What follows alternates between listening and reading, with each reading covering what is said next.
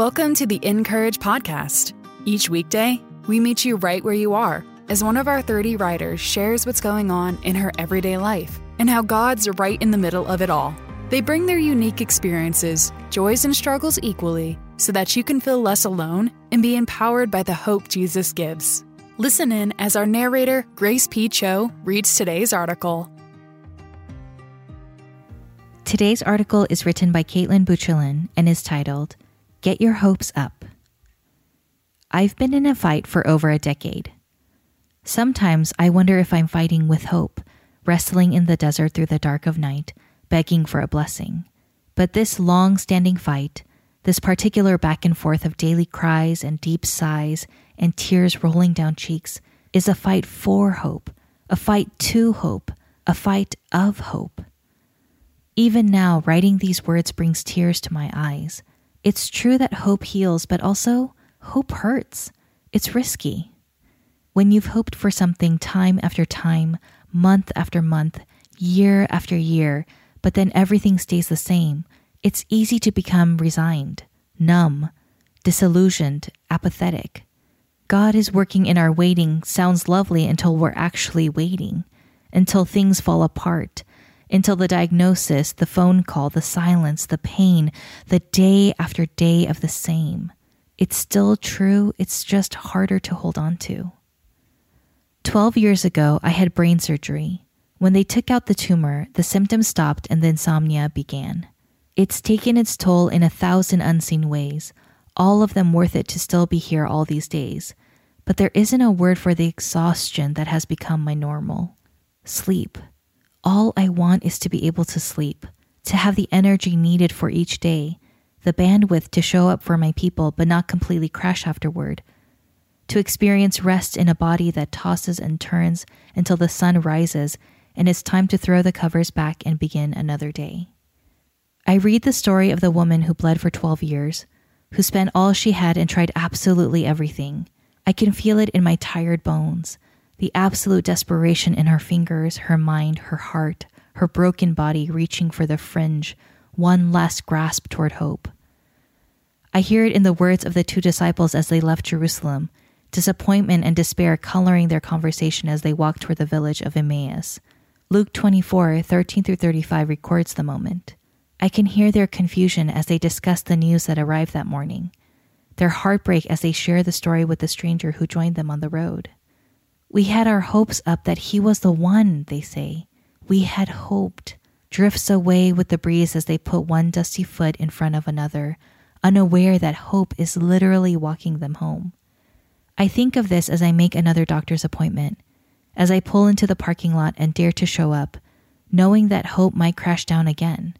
After all, it's been 12 sets of 365, and the only thing that seems to have changed is that I sleep less than ever before.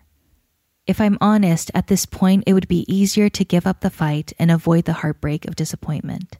There would be relief in saying, it is what it is, and attempting to make the best of it, firmly shutting the door on the hopeful expectation that something will change.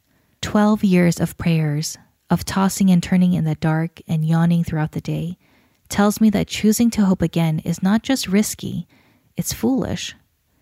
But I remember the man who wrestled with God through the night and walked away with a limp. Genesis 32:22-32. I remember the woman who desperately reached out and was named daughter.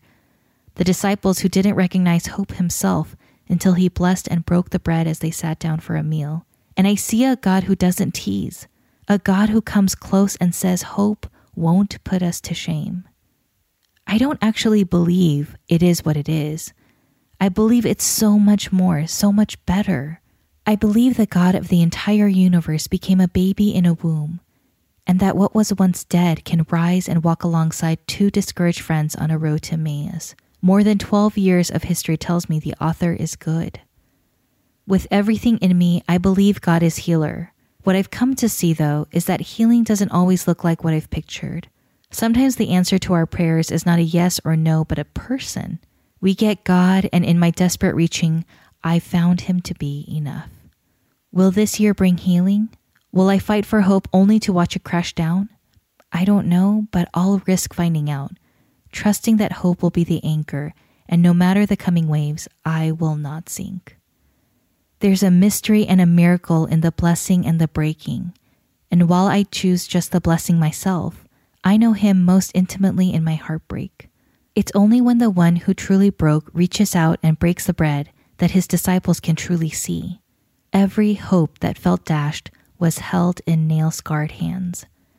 Every prayer was heard. Every heartbreak was seen. Every tear was witnessed.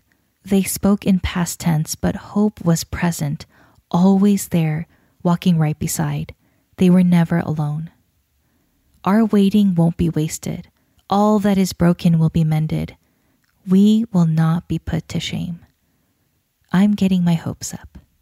If today's post resonated and you'd like more encouragement from Kaitlyn, her book, Even If Not, Living, Loving, and Learning in the In-Between, will help you choose hope for tomorrow when today feels like a question mark. And to read more from our writers, visit encourage.me. Be sure to subscribe to the podcast so you don't miss a single episode. And find us everywhere on social at Encourage.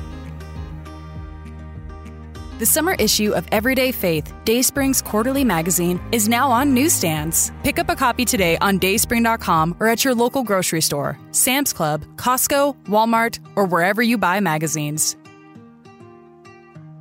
The Encourage podcast is narrated by Grace P. Cho and brought to you by Dayspring, makers of your favorite cards, books, and gifts. Visit them today at dayspring.com.